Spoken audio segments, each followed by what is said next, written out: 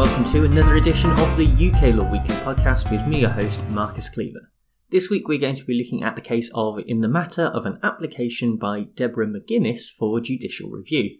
The citation for this case is 2020 UKSC 6. Now, the background to this case is not vital to the understanding of proceedings, but it does give a useful context that will, at the very least, be of some interest. 3 members of the Provisional IRA had been assassinated by British forces in Operation Flavius on Gibraltar, and the funerals were due to take place in Belfast about a week later. There was an arrangement with the British forces that they would not be present at the funeral, as this had often led to violence in the past. Unfortunately, although this arrangement was supposed to be a secret, the word somehow got out and a loyalist called Michael Stone attacked the mourners with hand grenades and a pistol as the third and final coffin was being lowered into the ground. On that day in March 1988, 3 people died and more than 60 were injured. A number of mourners chased him down, and Stone would surely have been beaten to death had the Royal Ulster Constabulary not managed to pull him away from the mob and arrest him. Stone was convicted and sentenced to life imprisonment and certain concurrent terms of imprisonment with a recommended tariff of 30 years imprisonment. That sentence was, however, brought short by the 1998 Belfast Agreement between the governments of the UK and Ireland that introduced an early release scheme available for prisoners who had been convicted of crimes relating to sectarian violence. Stone made an application to the Sentence Review Commissioners for early release, and in July 2000 he was released on licence. Nevertheless, he remained political and hit the headlines again when in 2006 he tried to force entry to the Parliament buildings in Belfast with a knife, an imitation firearm and several explosive devices, the aim being to kill Gerry Adams and Martin McGuinness. Peter Hain, the Secretary of State for Northern Ireland at the time, suspended his licence, and in 2008 Stone was convicted and this time received 2 determinate sentences of 16 years in prison, with a number of other sentences, up to 10 years, running concurrently. To finally get round to what the present proceedings are all about, in 2017 the Prison Service in Northern Ireland referred Stone's case to the Parole Commissioners, letting them know that the expiry of his original 30-year tariff dating back to 1988 was due on the 21st of March 2018. The Parole Commissioners would eventually decline to release Stone, but in any case, the sister of one of the victims back in 1988 began the current judicial review proceedings. The issue that she had is that it might well have been 30 years since 1988, but Stone had not been behind bars all that time. As we just mentioned, between the years of 2000 and 2006, he was released on the back of the Good Friday Agreement, and so the argument follows that the tariff date should be pushed back.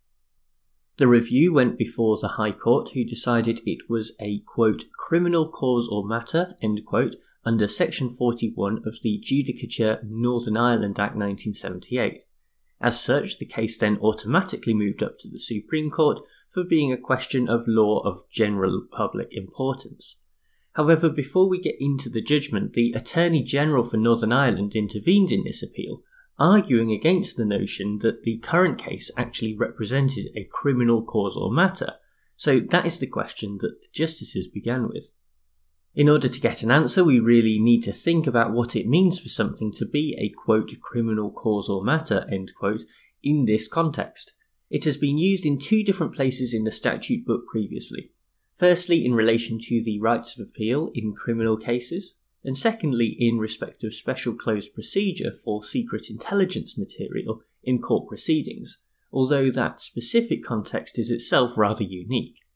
That just leaves us with the rights of appeal, but the Supreme Court was still able to examine how this has evolved over time, dating back to the original Judicature Act of 1873.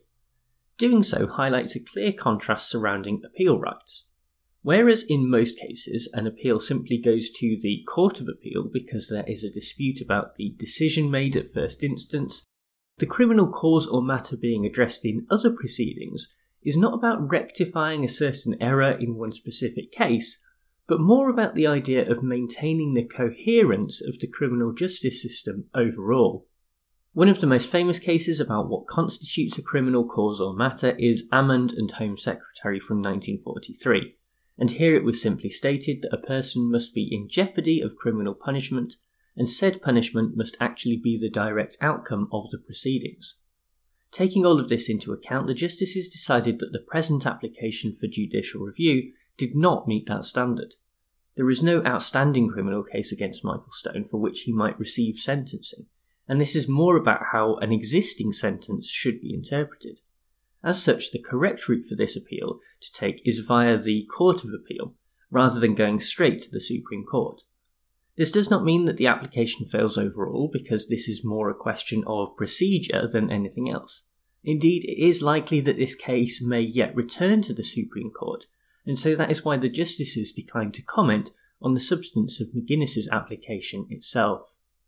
At first, this decision might come across as a little harsh, because if you ask the average person whether a decision about a parole application was a criminal cause or matter, then the answer would probably be yes, because the question literally involves a criminal. However, that is not quite the same thing, and there is value in the current distinction that does have a significant historical precedent on its side. The standard appeals procedure is to be expected because it is the route that most cases will take through a court hierarchy that almost acts as a sifting mechanism.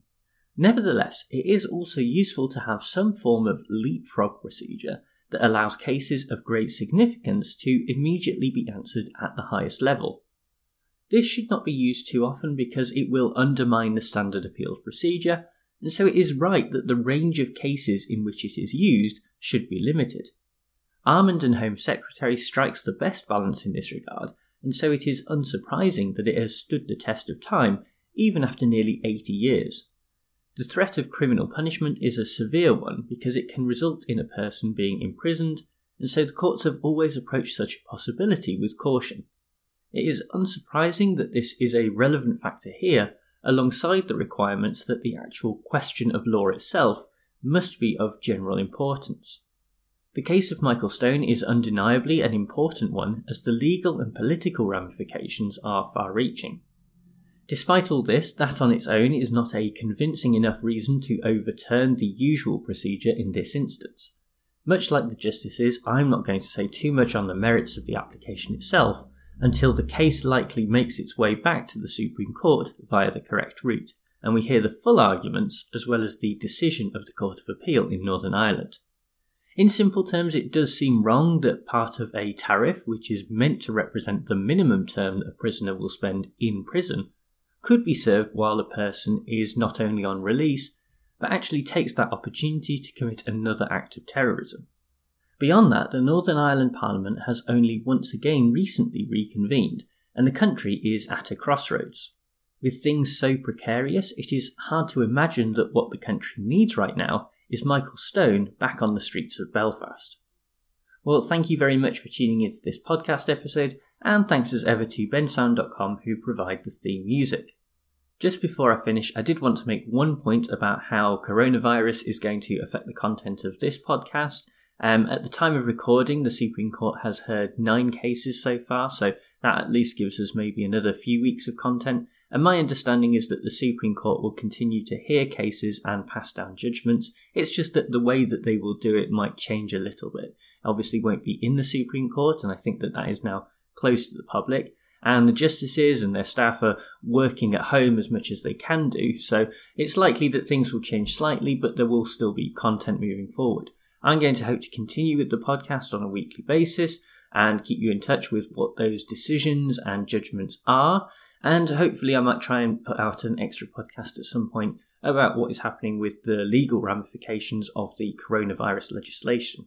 At the time of recording, it may be that the coronavirus bill has been published. I would expect that to go through Parliament pretty quickly, and we'll try and have a look at that in maybe a bonus episode. In the meantime, I hope that you manage to stay safe yourselves, continue to keep washing your hands and doing everything you can to stop the spread of this virus, and hopefully we'll come through it together. All the best, and I'll speak to you next week. But for now, bye!